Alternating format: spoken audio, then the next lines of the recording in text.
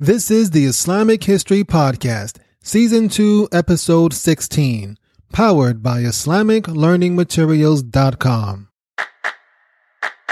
Welcome to the Islamic History Podcast from Islamic Learning Materials. This is where we take the history of Islam, peel back the layers, and add a little bit of spices, and serve it up in tiny little bite-sized pieces.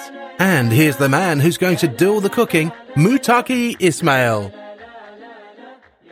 Assalamu alaikum. Welcome back to the Islamic History Podcast, and we are back to our regular storyline. Been doing a couple of bonus episodes to fill up this gap while I prepared, but we are back earlier than I expected. So inshallah, we will be continuing the discussion of the Caliphate of Uthman ibn Affan. We'll be going over the events leading up to his assassination and some of the important characters within this story. So, inshallah, sit back and listen. Show notes will be available at IslamicLearningMaterials.com/Uthman4. That's UTHMAN and then the number 4. So, with that, let's go ahead and get into the Islamic History Podcast, Season 2, Episode 16. In the last chapter of our story, we concluded the first 6 years of Uthman's administration. We discussed the pent-up frustration and feelings of angst among the inhabitants of the empire. These feelings were due to the political and economic malaise of the times, as well as some of Uthman's decisions. Some things were out of Uthman's control. His administration was saddled with the expensive stipend policy that his predecessor Umar had initiated. On top of that, he also had to deal with the complications of managing a vast empire. Also, some of Uthman's decisions were very unpopular. On top of the list was the perception that he often gave members of his family high positions within the government. And while it would prove immensely beneficial to the Muslim world, his decision to burn all non-standard Qur'ans had angered many people. Still, the first 6 years of Uthman's reign were marked by peace, stability, and overall prosperity. But all of that changed the day he lost the Prophet's ring.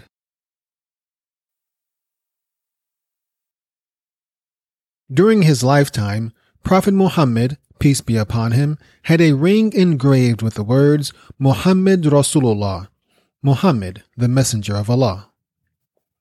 When sending official correspondence, the Prophet would dip this ring in wax and affix his seal to the document.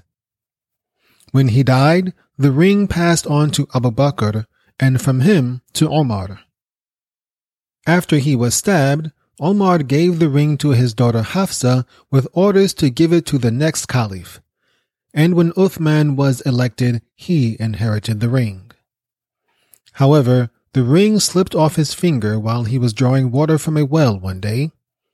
Despite all of his efforts, the ring could not be found. Instead, he had another ring made with the exact same inscription and would use that as his official seal.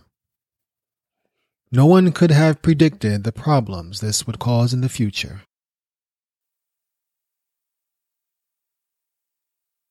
But for now, Uthman had his hands full managing the largest empire in the world, and as the caliph or successor of the Prophet, he was both the political and religious leader of the Muslims.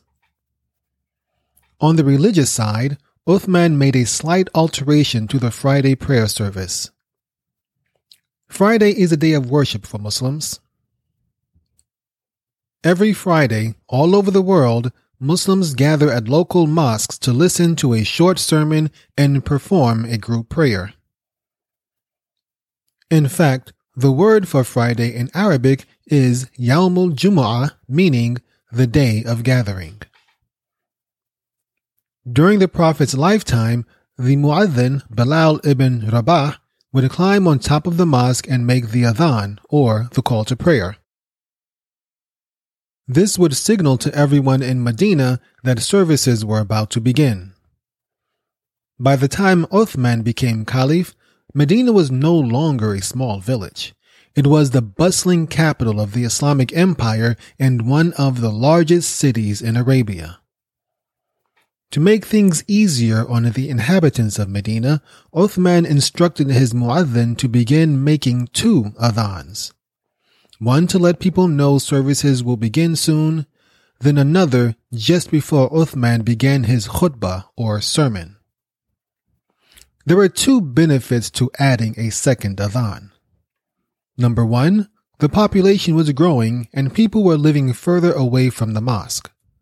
Having a second adhan allowed them to reach in time for services. Number 2, the congregation on Fridays had grown very large. One adhan was called from a raised platform to make it easier for the crowd to hear. This practice of 2 adhans for Friday services continues to this day. The years 650 to 655 were very important for the Muslim Empire. In 650, Abdullah ibn Amir, governor of Basra and Uthman's cousin, led a campaign to put down rebellions in eastern Persia. After quelling the rebellions, Abdullah ibn Amir pushed into Afghanistan, forcing the city of Herat to surrender in 651. Also in 651, Sa'ad ibn Abi Waqqas led a diplomatic mission to China. He was warmly greeted by Emperor Gaozong of the Tang dynasty, who commissioned the building of the first Chinese mosque. 3 years later, in 654, the Muslim armies began to make their first inroads into what is now Uzbekistan. By 655, most of Central Asia had been conquered by the Muslims. Perhaps the most outstanding diplomatic achievement was the Balkh Treaty between Muslim Egypt and Christian Nubia. Since the 640s, the Egyptian governor Ibn Abi Sahr had been attempting to extend his authority into southern Egypt and Nubia. The Muslim armies got as far as Dongola in northern Sudan. They laid siege to the city, but their losses were high and they were unable to break through the Nubian defenses. Many Muslims lost their eyes to the keen marksmanship of the Nubian archers. Finally, the Muslims decided to cut their losses and call for a treaty. The 2 sides drew up an agreement that would last for the next 600 years. This treaty was known as Balkh, perhaps derived from the Greek word for pact, and would develop into a mutual understanding between the Muslims and Christians of the area. While certain particulars would shift over the years, the core fundamentals of the treaty remained the same. These included free passage for citizens of both nations. Nubia agreed to maintain a mosque for Muslim travelers.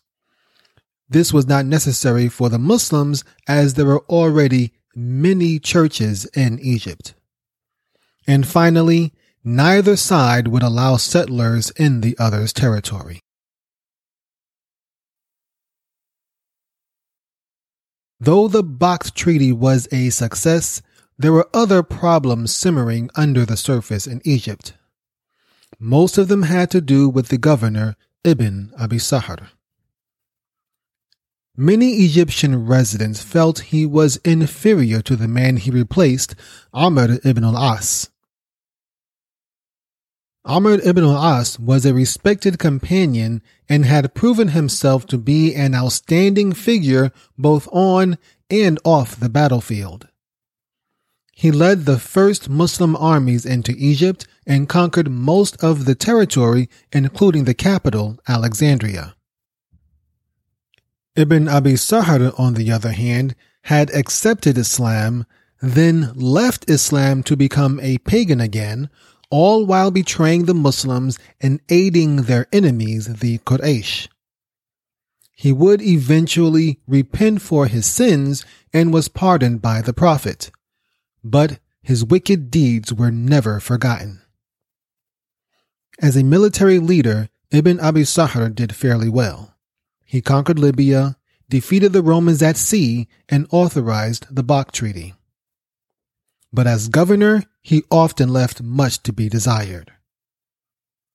He knew that most people felt he only got the job because his cousin was the caliph.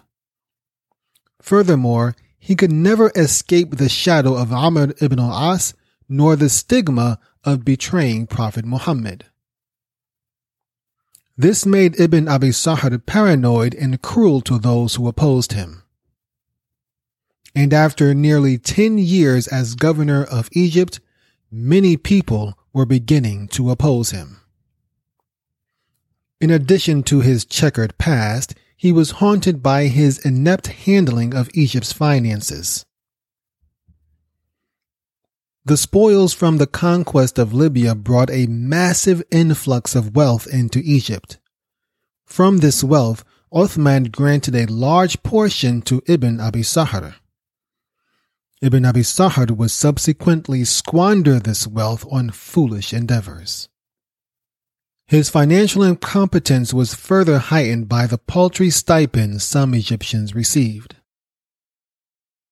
The government stipends were based on seniority and closeness to Prophet Muhammad as well as service in the military. Most of the Muslims in Egypt were newly converted Muslims and had never served in the military. Therefore, their stipends were relatively small. Of course, they blamed this on Ibn Abi Sahr and began calling for his removal. Though not proven, some historians speculate that these protests were instigated by Amr ibn al-As. Ibn Abi Sahr responded viciously. He had some of these protesters arrested and imprisoned, others he had exiled, and one he had beaten to death. The Egyptians sent letters to Medina asking Uthman to dismiss Ibn Abi Sahr, but he either never received them or did not feel they were warranted. The anger in Egypt began to shift away from Ibn Abi Sahr and towards Uthman ibn Affan.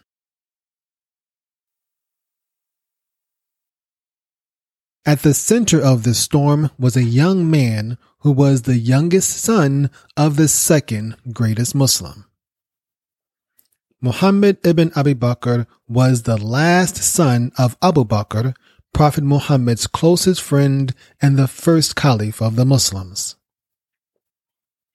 Muhammad ibn Abi Bakr was related by marriage and genetics to several prominent Muslims. His sister was Aisha, the widow of Prophet Muhammad.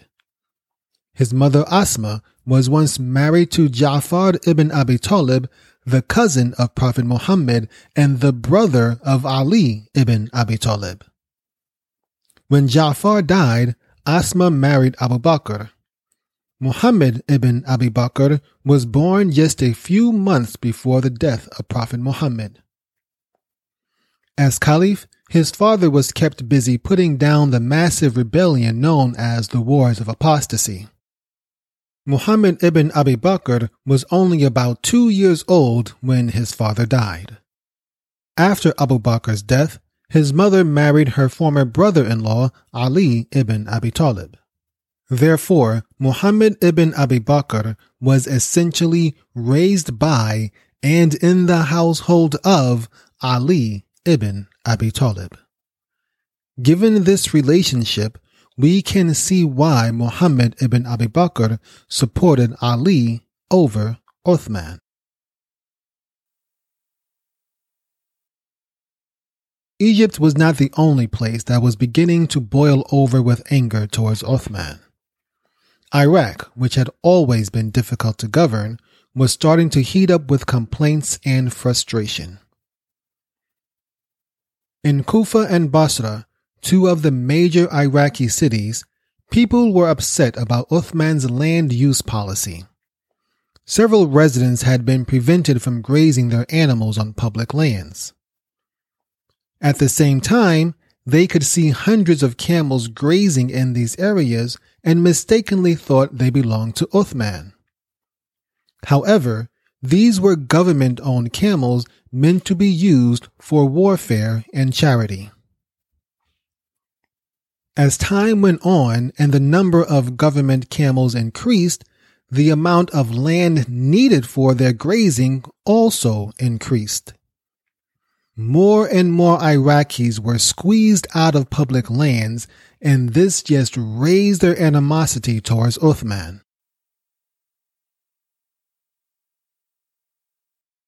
Unfortunately, Uthman was oblivious to these feelings.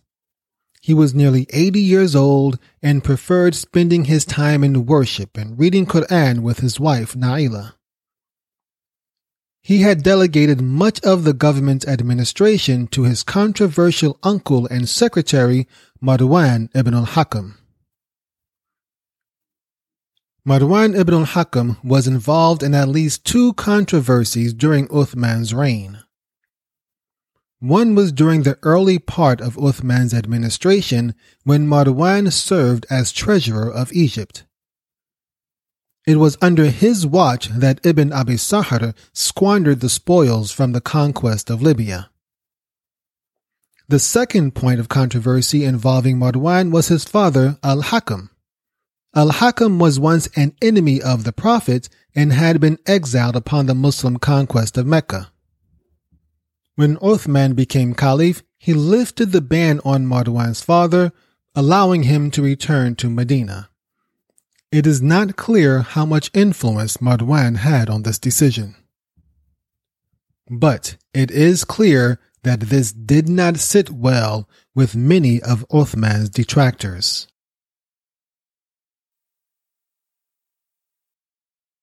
Another troubling incident involved the companion Ammar ibn Yasir.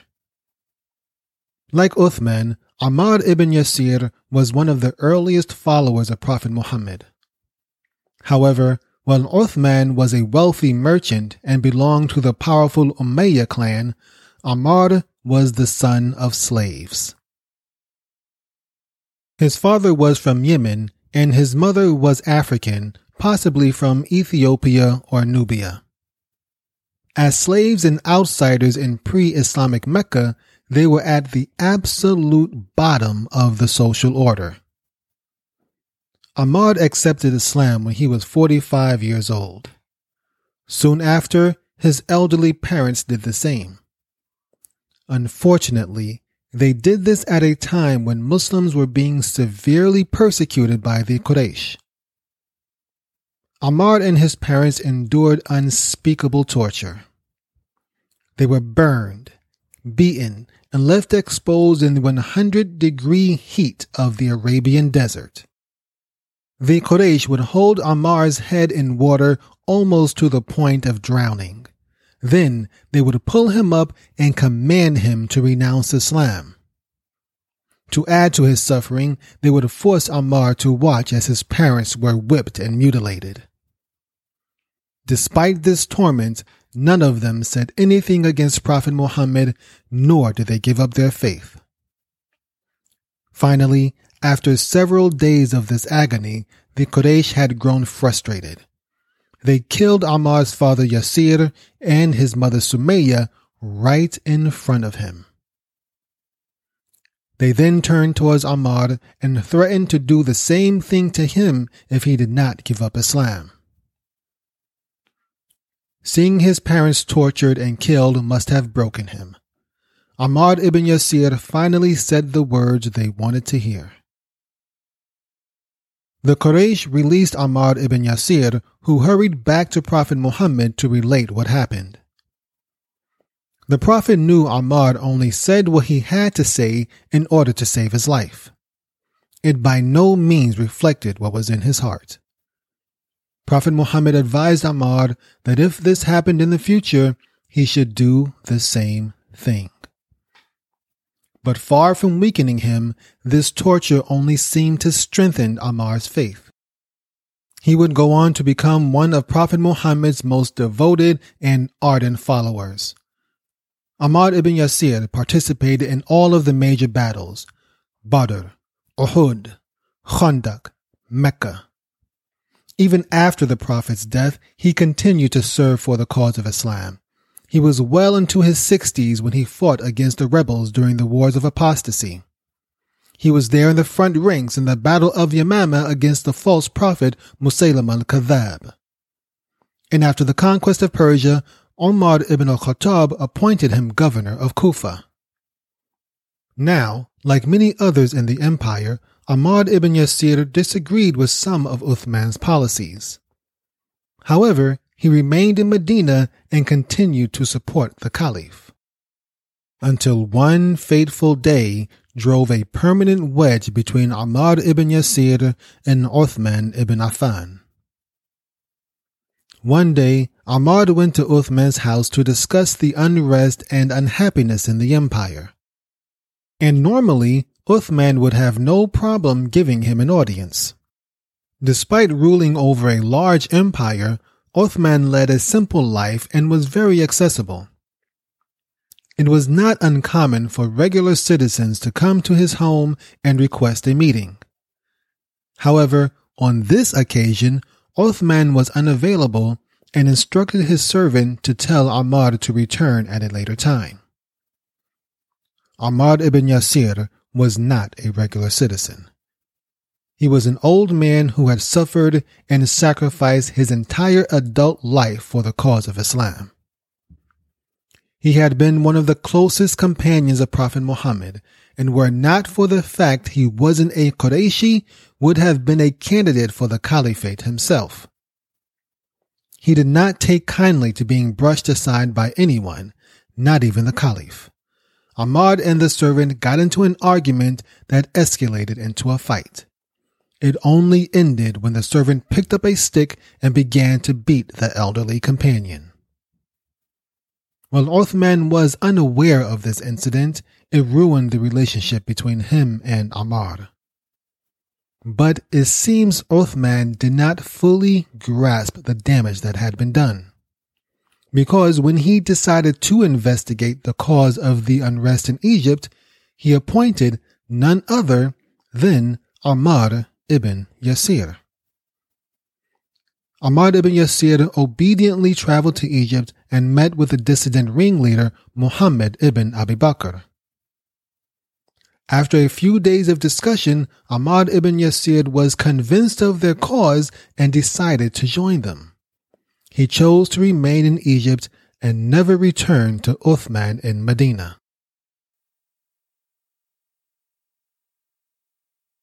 The defection of Ahmad ibn Yasir was a serious blow to Uthman. He could no longer treat the unrest lightly. While he did not understand the cause of the unhappiness, he knew there was something serious underfoot. In the year 655, he requested all of his governors to meet in Medina after the Hajj pilgrimage. He wanted an account of the situation in their provinces and their opinion on how to deal with the unrest. When the governors met with Uthman, they all had different ideas on how to deal with the protesters and dissidents. One suggested the protesters had too much time on their hands. Sending them to the front lines would keep them occupied. Another said they only wanted money and paying them off would calm them down. Other suggestions were much more severe. Ideas flied about like, exile them from the provinces, set an example by whipping and imprisoning the ringleaders, and finally, just kill them all.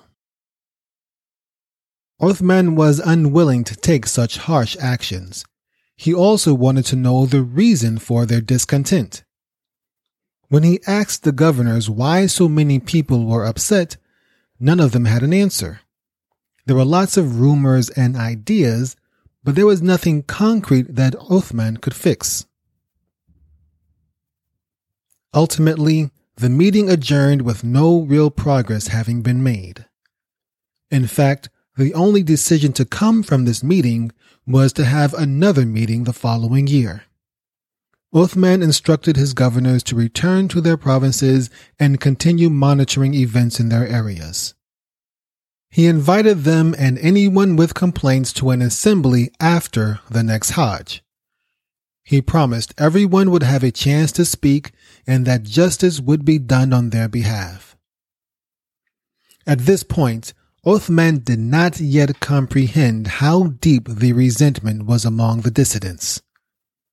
He still felt that if he just knew what they were upset about, he could find a way to fix it.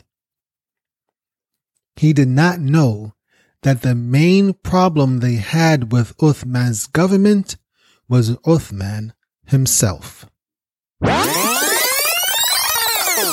Right, well, alhamdulillah, I hope you found that beneficial. This was actually a pretty fun episode for me.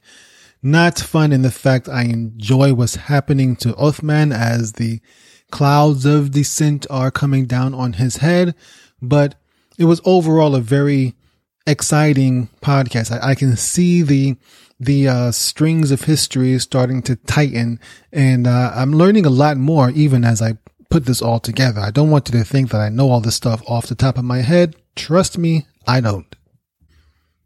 Inshallah, we will be concluding this chapter of the Islamic history. That means the Caliphate of Uthman ibn Affan. Most likely, we will be concluding that in the next episode, which of course will include Uthman's assassination. And I hope that wasn't a spoiler. So I kind of think most Muslims know that Uthman was eventually assassinated. But anyway, we'll get to that some other time. So this will bring us closer to one of the most difficult chapters in Islamic history. We're going to get into the civil war very soon. Not the next episode, but it's coming. It's coming up. The civil war between Ali and Muawiyah. We've already mentioned both of these two companions so far. We mentioned Ali a couple of times. We mentioned Muawiyah. He's currently Uthman's governor of Syria. He's the one who established the navy. We spoke about them already, but we're going to get into them, inshallah, probably another 2 or 3 episodes coming up soon. Anyway, there's something you may have noticed I omitted from the storyline for those of you who are very familiar with Uthman ibn Affan's life. That was the role and the person known as Abdullah ibn Sabah. I kind of left that out. If you don't know who Abdullah ibn Sabah is, I believe it is most likely, I'm not convinced, but I kind of think he was most likely a fictional character invented by Muslims to explain how so many people disliked Uthman and eventually wanted to kill him. And I can't discuss everything about Abdullah ibn Sabah without giving it all away and doing another episode. And I'm not doing that right now. But essentially, just quickly, in many Islamic history books, Abdullah ibn Sabah is mentioned as the mastermind and the ringleader behind the fall of Uthman.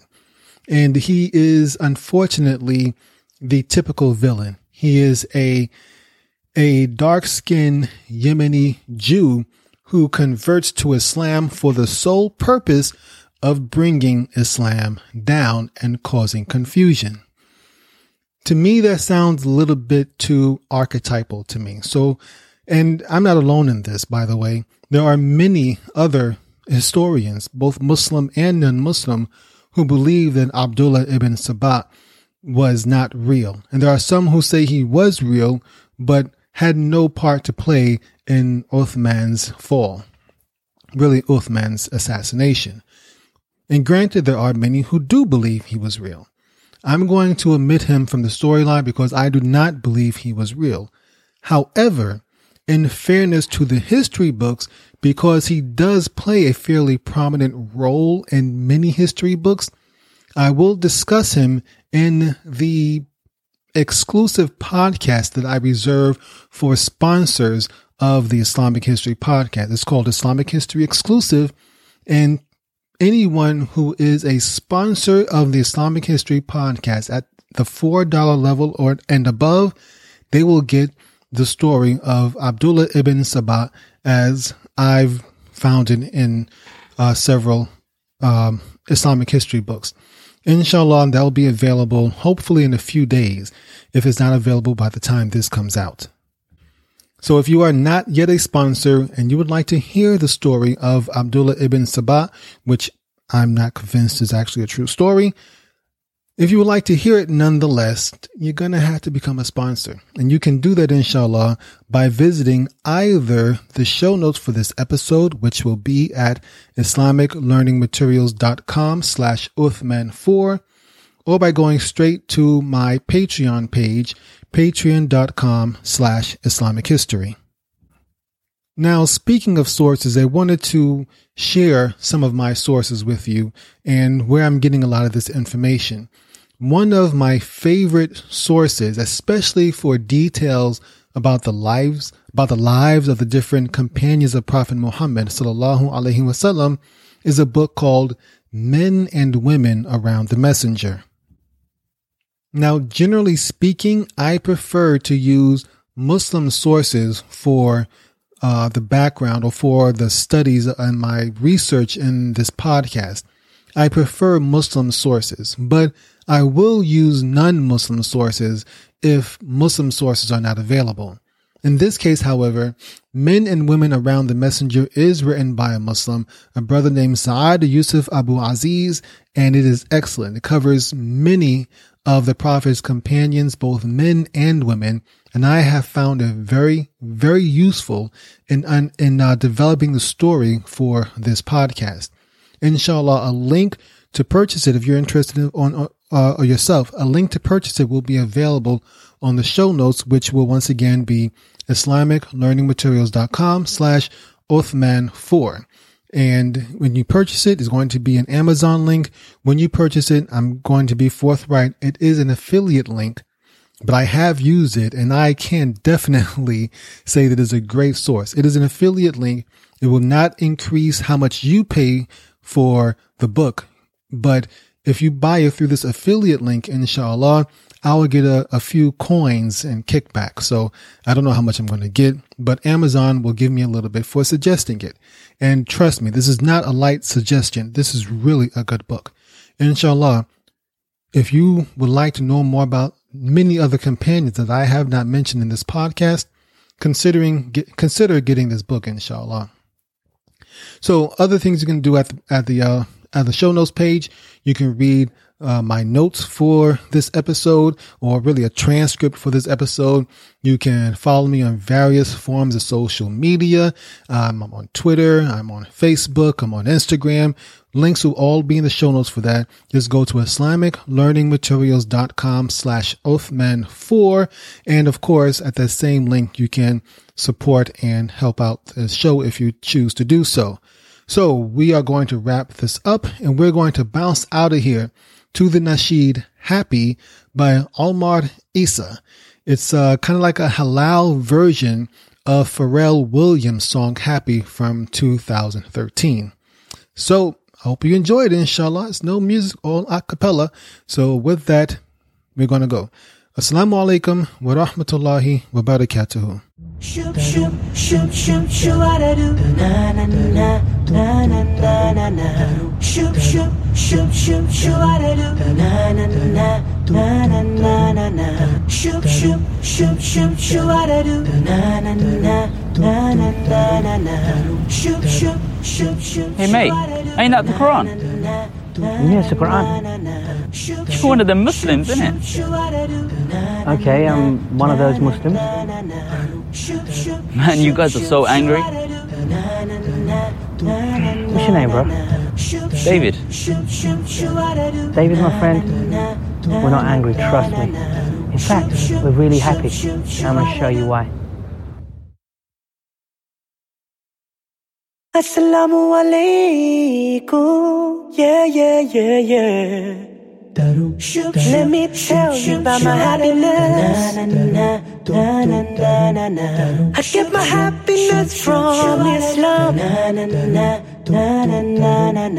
It makes me kind and a better human. Oh, please come with me and I'll show you why. I smile because I'm happy. I'm a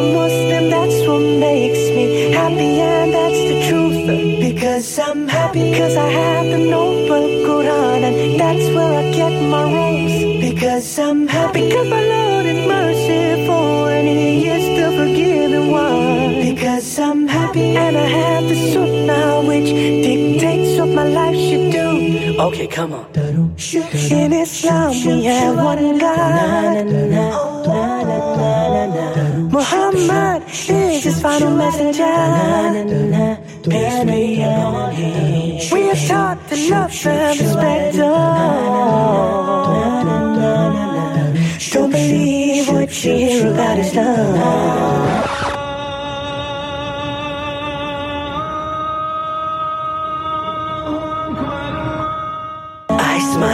Because I'm happy, I'm a Muslim, that's what makes me happy, and that's the truth. Because I'm happy, because I have the noble Quran, and that's where I get my rules. Because I'm happy, because my Lord is merciful, and He is the forgiving one. Because I'm happy, and I have the sunnah which dictates what my life should do.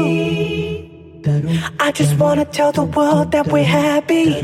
Just because we're Muslim doesn't mean we're angry. But when we see our fellow Muslims that are suffering, we just wanna help cause we're one big family. I'm a Muslim, that's what makes me happy, and that's the truth. Because I'm happy, cause I have the noble Quran, and that's where I get my rules. Because I'm happy, cause my Lord is merciful and He is the forgiving one. Because I'm happy and I have the sunnah which dictates what my life should do. Because I'm happy, I'm a Muslim, that's what makes me happy, and that's the truth. Because I'm happy, cause I have the noble Quran, and that's where I get my rules. Because I'm happy, cause my Lord is merciful and He is the forgiving one. Because I'm happy and I have the sunnah which dictates what my life should do. I'm so happy I'm a Muslim.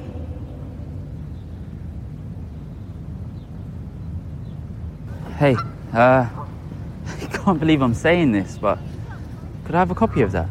Yeah, of course, man. Cheers, mate. Thanks.